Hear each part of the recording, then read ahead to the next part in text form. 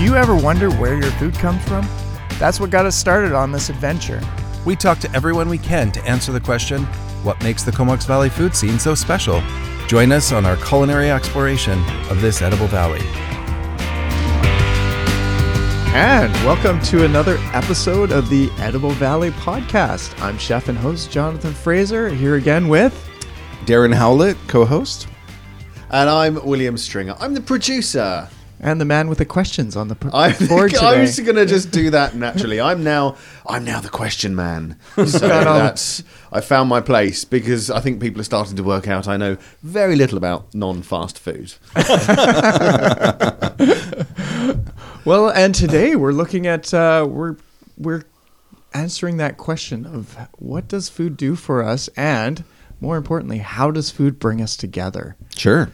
And I thought we would just go in and sort of go off how food affects us and how it works to bring us together, and not just sustaining us and fulfilling us physically, but actually mentally. Like there's a reason that we have dinner parties and we go for dinner and we get together with people. And I thought we'd just visit that and our own experiences.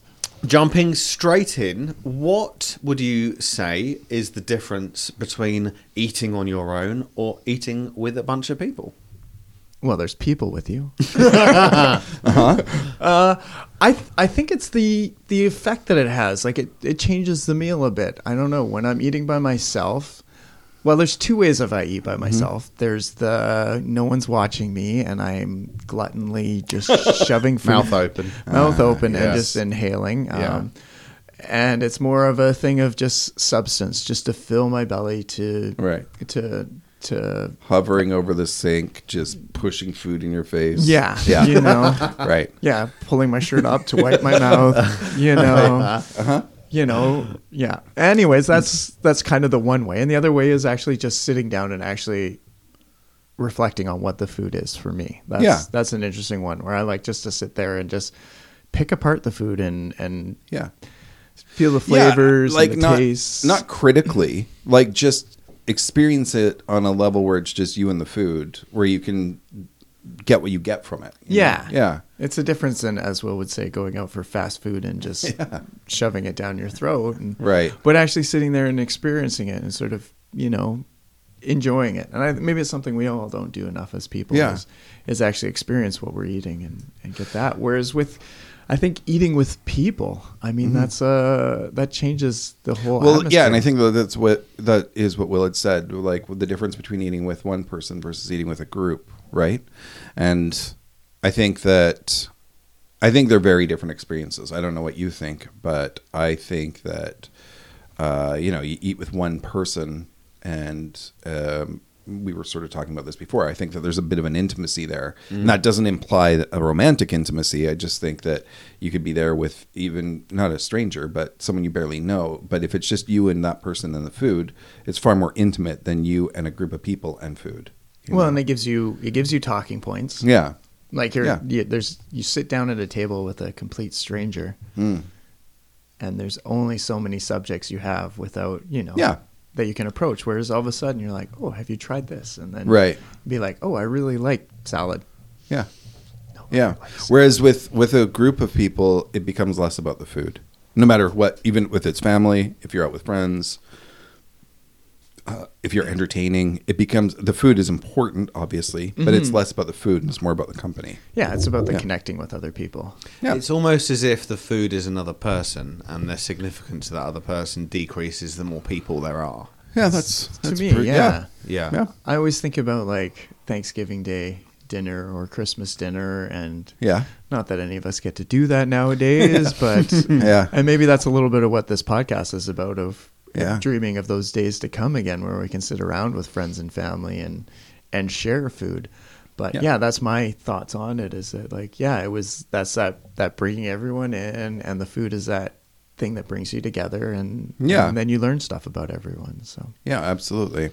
So when you're together, do you think there's any difference, say there's more than two people, is there any difference if you're eating comfort food together or really healthy food together? I mean, I think, well, I think that there's a range of types of food. I mean, I don't know why I'm saying I think there is a range of types of food. There's a range of types of cooking, and there's a range of things that food answers or does for you. And some might just look at it as nourishment. Some just might look at it as, art, a way of experiencing something artistic. But comfort food to me is family. And there's, and I think that it applies to a lot of different people, a lot of different ways. But for me, when I think of comfort food, I think of back at times when I was comforted, when I was younger with my family, maybe relatives as well. And any of those dishes, those shared dishes, that's what comforts me. What's your comfort dish? I don't know. Actually, I would have to think about it. I think there's a couple, and they're not, and I'm going to hurt family member feelings if they're listening, but I don't think my grandmother used to make chicken a la king, and it was okay. It wasn't amazing, but so much was put into that, and so much was around that, and so much effort, and people were talking about it, so that when you ate it, even though it was an okay meal, it was much more than what was on the plate. Right. So that's interesting. If you ever have chicken that's pretty mediocre, you say, like my grandma used to make. Yeah, I suppose, which is horrible. I mean, I loved her and what have you, but I'm just being honest. You know what I mean? Like, that's where I noticed food had much more power than what was actually on your plate. Like, that's when I was like, oh, everybody's making a big deal of this, and it's just okay. And then I was like, oh, it's because it's the whole tradition around it, and it's the comfort and the whatever. So I don't know. I'm dominating the conversation here. How about you, Will? I think you hit on something really interesting with comfort food. You could argue Christmas food, Thanksgiving food is a family thing. It is a comfort thing. It's togetherness. I can't imagine meeting up with friends and all having shepherd's pie or a pot pie or something right. traditionally that's bangers and mash or something that's comfort food. I think the types of food you would eat would be different depending on who you're with. If you're with your mates, your peers, you'd have something slightly more exotic, slightly more fashionable. If you're with your family, something slightly more comforty.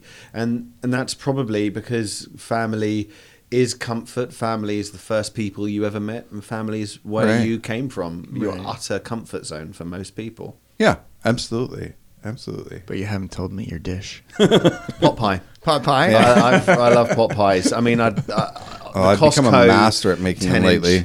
Oh, really?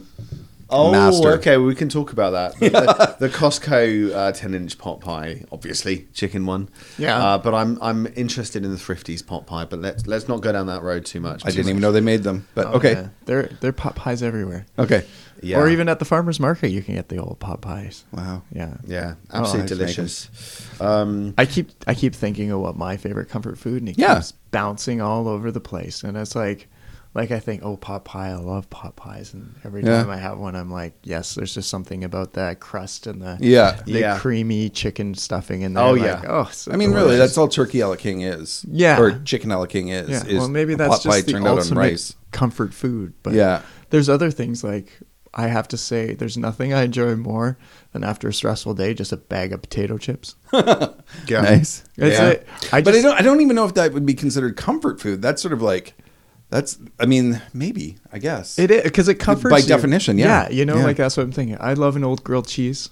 Oh, It has to be with tomato soup for me. Well, and that's what I was thinking. I have one that's like, it's a terrible dish, but it reminds me of being a kid, and it just cheers me up. But the old clam chowder. Oh, yeah. I love clam chowder, but I honestly have this thing about the BC Ferries clam chowder. I have not eaten it in a long time, but I remember having a kid and having the clam chowder on the ferry. It's the only clam chowder I'd eat as a kid. Yeah? It's the BC Ferries. So the BC Ferries one, is that because it's nicer, or is it because it's connected to the experience, the memories? Well, I think that's exactly what it is. It's the experience. It's going on an adventure. Right. Every time you got on that boat, you were going on an adventure. And it was something that my parents never made at home. Like, if my dad did do a clam chowder, he did a Manhattan, so a tomato-based chowder.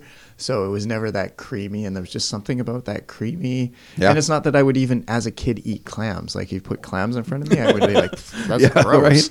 Right. You know? And I'm a kid that grew up on the beach, right? Yeah. Like, it was hard for me to get down an oyster. Right. Until I got into my mid-20s. Like, I was like, nope, not going to happen.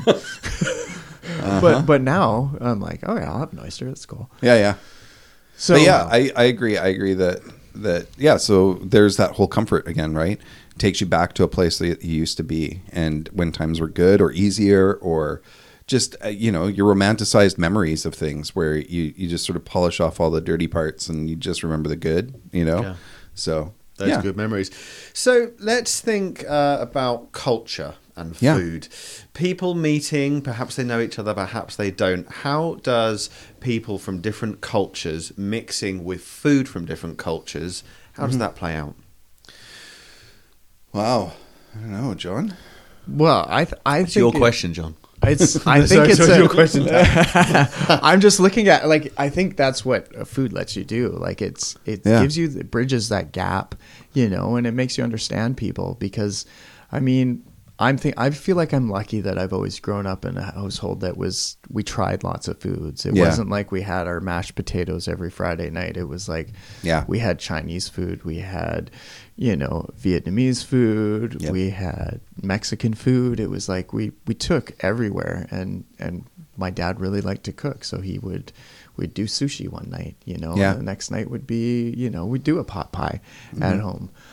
So it was really neat to sort of experience those different flavors, and it sort of opened my eyes up to a lot of things. Yeah, I had a very similar experience. Yeah. And it's just, it's pretty neat to see. And I think that's something that I've enjoyed over my years, is eating, doing some traveling and sitting down with other people and eating meals, and just seeing how dinner works at other places. There's, sitting down with someone who makes sure they do a blessing before they eat their meal is a neat experience, and it's fun. Yeah. And so taking it in another direction, I think that, although I agree with everything that you said, I think too that when it comes to cultural sort of influence, I think that there's so much to be learned from a dish. Like, if you take something that is a national dish, or something that's identified nationally, whether it's official or not, with a certain nation or a certain culture or a certain group, and you eat that food, I honestly, I don't know if I'm just weird that way, but I go into I start thinking about things like that. I start thinking about, wow, this, like, the seasoning here or the spice blend, like, those are most likely, in national dishes usually reflect the nation, so those are most likely readily available there, or time honored there, or valued there. And I think you just start to, maybe it's a cooking method, maybe it's a simple presentation, maybe it's an elaborate presentation, but you start to think about the people that turn this into something that they identify nationally with. And like, I see it almost as like a history lesson or a cultural lesson when you're eating those identifiably cultured foods, like, I don't know. I think that there's a lot there. I think there's a bit of a story in each that you can discern, that you can pull from, that, I don't know, it's enticing to me to try new foods because of that, because I want to experience what they grew up eating, what they identify with. So you're saying it's almost a way of learning about Absolutely. Yeah. Maybe more so for me than other people, because I have said that to other people and they think I'm ridiculous. But no, I think it's an eye-opening experience into, like, the culture and how a community, because everything revolves around food, right? Yeah. Like, and so I'm always amazed when you look at, like, we'll go to England and go London itself, how the city is actually built around food. And you can see, as from how it started out, the initial city where everything was within the center of the city, and how with the Industrial Revolution, how all of a sudden, like, all the food was exported from the outside and imported to the center of the city, and that there's those directions to get in there. And so that's how the food evolved. And so each area and region has that, and that's why they get their specialty dishes, because that's how they got their food, and that was what was available. So it's just interesting to see a little behind the scenes of how things, I mean, food's the one thing that connects us in every aspect, I think. Like, it doesn't matter what color you are, what your religious beliefs, whatever. Mm-hmm. You all need to eat. I mean, you won't eat certain things, but that's irrelevant. We can all eat the same. Just a comment there on what you were saying. I find I've lived in this area majority of my life, on and off. I've been back and forth, but the majority of my life has been spent here. And this is a comment. This isn't like me admonishing anybody or whatever. But knowing the exact point you just made about how food, you can see cities are literally designed around the acquisition of foods and how they would come in and come out of the town or whatever. It blows me away how many people have lived in this valley, in this area, on this island their entire lives, and just blanket, I don't eat seafood. I'm like, how do you not eat seafood? We are literally in the seafood mecca. This is where, like, this is just such a vibrant place for so many great things from the sea. And 100 years ago, if you didn't eat seafood, you probably weren't going to make it if you lived here. Yeah. You know, and now people... they don't have to eat the local food. Like, some of them don't eat the local food whatsoever. I mean, my girlfriend's vegetarian, and she will break that 3 times a year to eat seafood. Yeah, wow. She said it's just something I really crave. Yeah. So that shows the strength yeah. of that idea of, you know, you really are missing out in these waters, some of the best in the world. Absolutely. Actually, since we're talking about our home here, sure, and what we have such a strong food community within it, I think, because we have a strong farmers market. And the one thing you can realize that's different about our community to every other community is right in the center of our community is a farm. Yeah. It is interesting. So many people that have come here from out of here have said that to me. What the hell? You have a farm in the middle of your city. In the most productive spot, you know, where the most valuable land in the town is a farm. Yeah. And it's a wetland. And so it's protected and it will always be there. Yeah. And I think it gives us a bit of a unique and look. I think it's one of those things, if you think about it, every day you drive by a farm to get to anywhere in this town. That's a really interesting point. I wonder if that affects people here. I wonder if that is one of the reasons why we have so many farmers here. Well, it does because you right grow up now. looking at a farm every day. Well, it does right now because you get they're fertilizing right now. Right. Oh, yeah. So you get that big aroma that comes off the field as you drive in, and you're like, lovely. Ooh. Are we talking about the road from Superstore to 17th Street Bridge? Yeah. What was Farquharson Farms? Farquharson Farms. What is it called? And is it now? So that can't be built on? Yeah, I've always wondered why Ducks open. Unlimited owns it, and so it's a wetlands for the. It's protected for amazing. Yeah. That's a great idea. Yeah, it really does connect people. Yeah. So maybe we should get back on topic. Yeah, a little bit of food and history of our town. Yeah, and so moving on a little bit from learning cultures, how do you think dining with friends varies from dining with total strangers, or by yourself, or by yourself? But sure. Friends and total strangers is the question. Friends and total strangers. I think I answered that a little earlier. Yeah. I was like, I would say you get to know someone a little bit more intimately. Yeah, exactly. You know? So I think the difference between a friend and a total stranger, if you're dining with friend or friends, you've got a little bit of history baked in, I'm sure. You've got a bit of a shorthand with that person. That's what I get from an implication of a friend or the title of friend. So I don't think that I think you can go more in depth because you already have a common ground. Or a common language, and B, you can you don't have to discuss some of the minutiae. Whereas if you're with a total stranger, I would think that you want to find a common ground with that person, so you're going to go into the details a bit more. I don't know. I'm just thinking about the couple job interviews I've had over the years. Sure. Over a lunch meal or something like. Yeah, I never would have guessed it actually, but a chef would do that, wouldn't they? Yeah, and it's been really to me it's stressful because like all of a sudden, you know, they're testing your palate or you're testing your choices. Testing my choices, right? I'm the worst when it comes to a menu because I literally go through a menu and scan everything, and I'm like, ooh, I just want a plain sandwich, but I'm like, I got to go something fancier than that. So right. What's the fanciest dish on the thing? And then I'm like, but I don't like that, or I'm going through it. Well, that's interesting because you're thinking you're going to be judged maybe a little bit by I have a lot of anxiety in my life. No, but it's I actually, thinking back, I've had a few times when I've been around primarily people that have been several places above me in any workplace.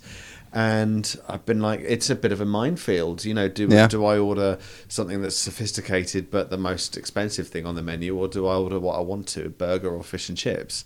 You know, so many. And I don't know, fish and chips is very popular in Canada and the UK. And just being like, fish and chips, please, mate, and hand the menu back. It just sounds so unrefined. Yeah, someone's asking for the so and so steak with the demi glaze and blah blah, and you're like, oh god, maybe I've ordered the wrong thing. And by the way, I care so little about that. I'd rather stand out that I ordered chocolate milk and fish and chips. I'd taken, we were out for a staff party or staff dinner. I'd taken my staff out. We had a particularly good run for a couple of months, and we just went out to celebrate it. And I remember this one guy, Dean.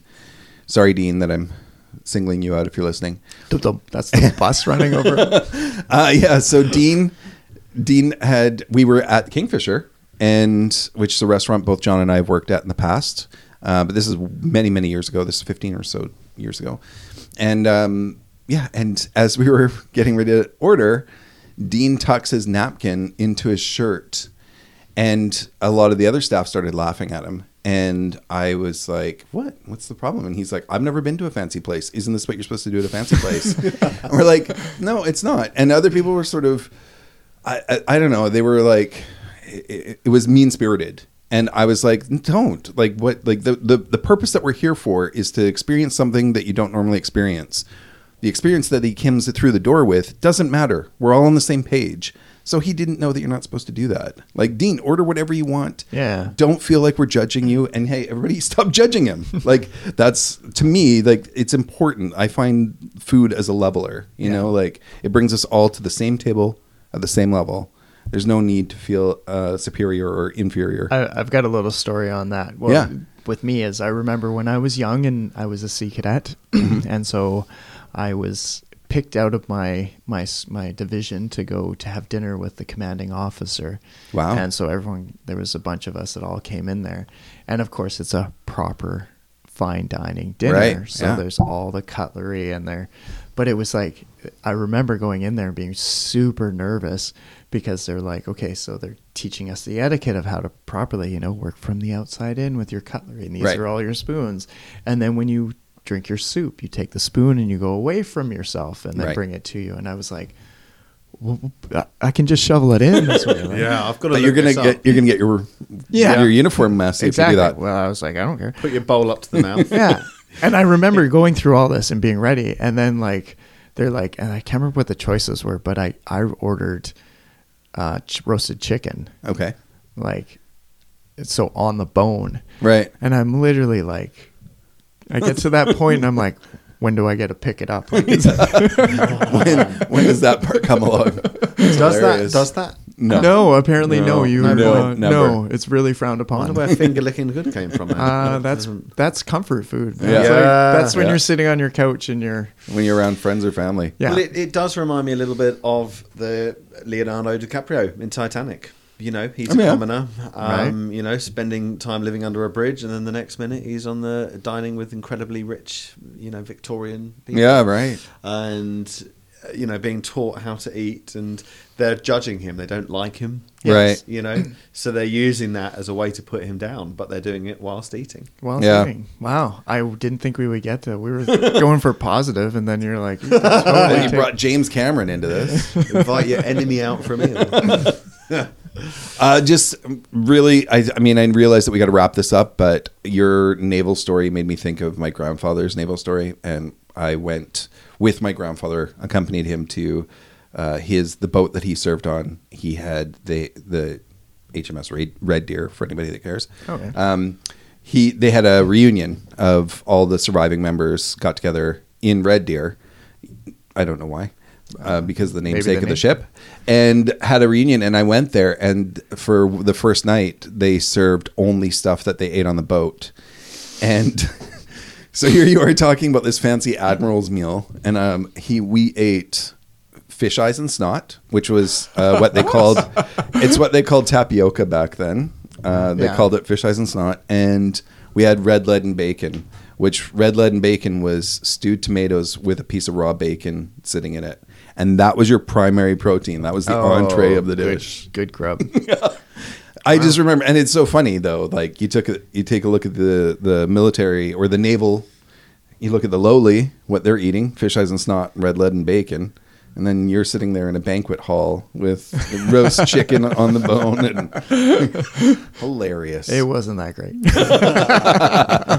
All right. Well, we've covered a lot. I think so. I think what is the conclusion of this? It's just good to eat with people. Yeah. I don't think that we were trying to say whether it's good to eat with or without people. I just think that there's just the experience. Lots of different contexts.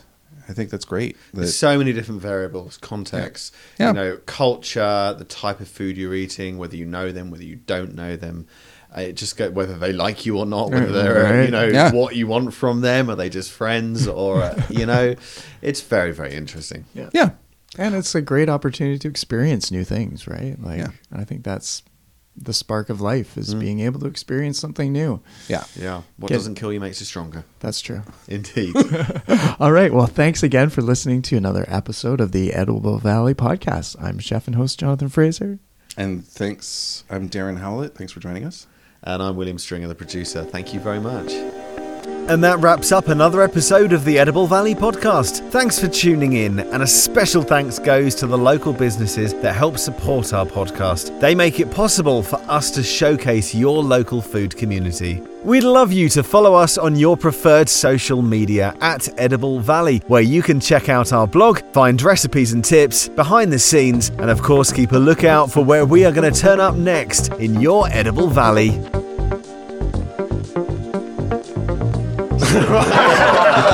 Let's do our next episode on diet. Sure. Yeah. To diet or not to diet. Yeah. That's actually a really, really good idea. And that's also John's really nice way of saying, Darren and Will, shut up.